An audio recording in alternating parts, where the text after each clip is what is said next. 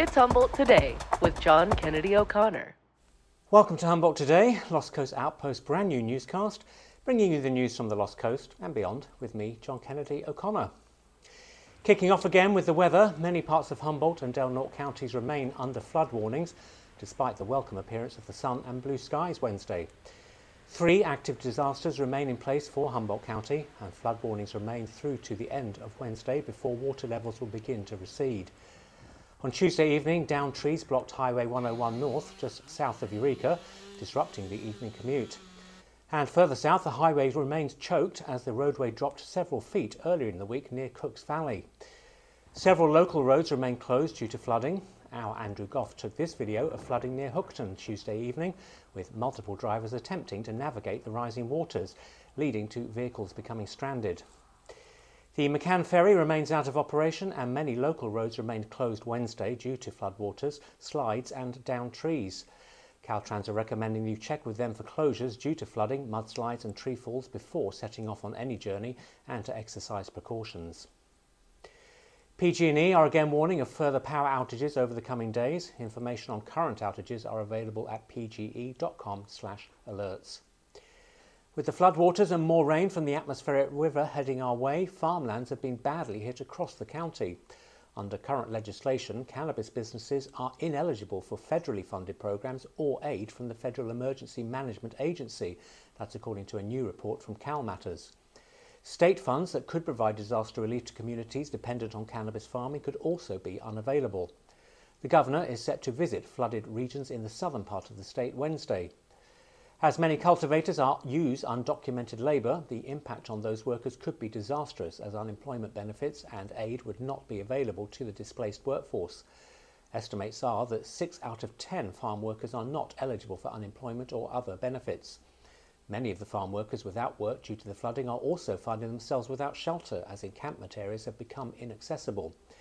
According to Cal Matters, the California Department of Cannabis Control did not respond to questions Tuesday regarding making aid available to farms and cannabis growers. Their full article from Cal Matters is available to read on the Outpost. Staying with environmental news, earlier this month the Outpost Ryan Burns reported widespread concerns about this year's salmon fishing season by the industry. Cal Matters is now reporting that a council of West Coast fishery managers plans to cancel this year's salmon season in California. The move comes in response to a dramatic fall in Chinook populations. The cancellation is expected to put hundreds of commercial fishermen out of work in our region along the north coast. Recreational anglers will also be barred from fishing due to the move. The 2022 economic value of the state's salmon fishing industry was estimated to be $460 million from the season that would normally run from May to October. This is only the third time California's salmon season has been shut down completely, the last time being 2009. Runs on the Klamath River saw just 22,000 spawning Chinook in 2022, and reports indicate that only 62,000 adult Chinook returned to the Sacramento River to spawn last year, a half of the minimum target. Both Ryan Burns' article and the full report from Cal Matters is available to read right now on the Outpost. In crime news, Crescent City Police have arrested 4 people now facing child pornography charges, with Police Chief Richard Griffin telling the Wild Rivers Outpost that the cases involve a local victim. The arrest followed information from the Internet Crimes Against Children Task Force.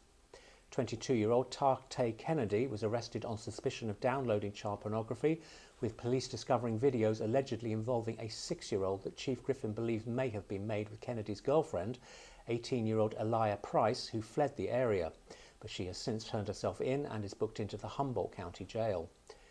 Kennedy faces charges of oral copulation with a minor, possessing obscene matters involving a minor, and other charges. More charges are expected against the pair as inspections of devices continue. The parents of the child involved had no knowledge of the activity, and investigators believe the child's sibling may also be a victim. A second arrest took place March 8th on Washington Boulevard when 68-year-old Howard Coates was taken into custody. Coates is facing a charge of possessing obscene matter involving a child under 14 years of age following the seizure of several devices at the residence, with Coates reportedly admitting to downloading child pornography to law enforcement. Further inquiries led to police interviewing Coates' unnamed roommate, who was transported to Sutter Coast Hospital following a medical episode after admitting to law enforcement that they had downloaded child pornography. Charges are pending following their hospitalisation. A third search warrant led to the arrest of 28-year-old Rod Mustard Jr. on March 13th on Newscast Drive. Chief Griffin tells the Outpost Mustard admitted to downloading child pornography and has been charged with sexual exploitation of a minor and possessing obscene material. Chief Griffin is working with the DA's office to move forward with prosecutions, telling the Outpost that these types of cases are particularly difficult for law enforcement staff due to the nature of the evidence that has to be reviewed. Also in Del Norte County, a K9 sergeant assisted CCPD officers in the arrest of 37-year-old Christopher Moore, who was suspected of an assault. Moore initially resisted arrest on Northcrest Drive in Crescent City and made threats to the officers, leading to K9 Sergeant Costier being deployed. Moore had a history of attacking law enforcement officers and was subdued after apparently making an attempt to physically confront the arresting officer. Moore is now in custody at the Del Norte Correctional Facility, facing various charges. Soham's Health Mobile Clinic has released its March schedule, expanding its reach in the southern community and Eel River Valley. Patients can be seen for general health and wellness exams, plus minor illnesses such as colds and coughs, and vaccinations, checks for diabetes, high blood pressure, respiratory concerns and minor wound treatment is all available at the clinics. This Thursday, March 16th, the clinic will be at the Rio Del Volunteer Fire Department on Centre Street from 10 a.m. until 3 p.m. Call 707-923-3921 to schedule an appointment or future appointments in Petrolia March 23rd and Shelter Cove March 30th. Governor Newsom is proposing delaying the promised $1.2 billion in loans and grants that would build housing for students at affordable rates. The money was pledged in last year's state budget but may now be delayed for a year. The move is part of efforts to balance the projected budget deficit, although lawmakers have responded that they will protect the affordable student housing plan. The Governor's plan will cut 1/3 off the planned spending for 2023 to 2024, with the third portion being available in 2025. There would be no spending on no-interest loans until at least 2025. For the University of California, the state grant supplement plans to construct an extra 22,000 beds by 2028. With recent plans announced to house Cal Poly Humboldt students on a floating campus, the necessity to develop student housing in the Humboldt area has become a major local issue.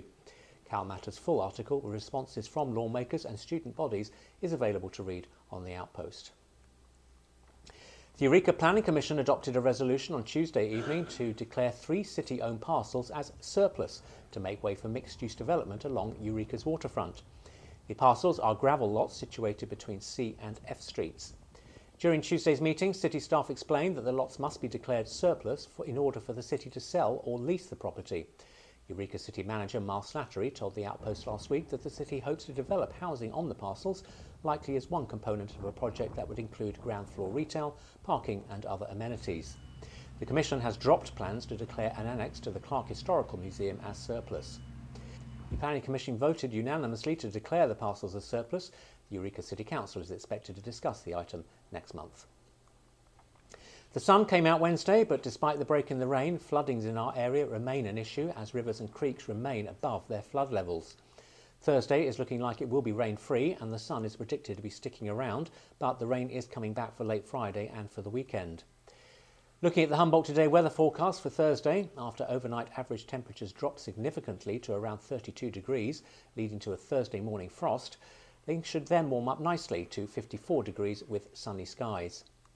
Mild winds of up to 10 miles per hour out of the south should make it a pleasant day across the county. It will warm up to 54 in Eureka. Arcata will be even warmer, reaching 57. Fortuna will also be sunny and warm with a high of 58. Inland it will be very cold Wednesday night with Hooper temperatures down to 32, but a nice and sunny 61 will warm things up Thursday. Redway will also be equally cold tonight and warm up to 61 Thursday with sunny skies. Remember folks that the flooding alerts remain in place at least through Wednesday evening for Del Norte and Humboldt counties, and more rain is indeed predicted for the weekend. As you may have seen on the Outpost, in the first of Lost Coast Outpost news series, Humboldt Conversations, I had the chance to meet with recently elected County Clerk and Register of Voters Juan Pablo Cervantes to talk about the upcoming election season and other issues that may impact county elections. Plus, he gave us his thoughts on the proposed changes to the campaign contributions limitation discussed at this week's supervisors meeting.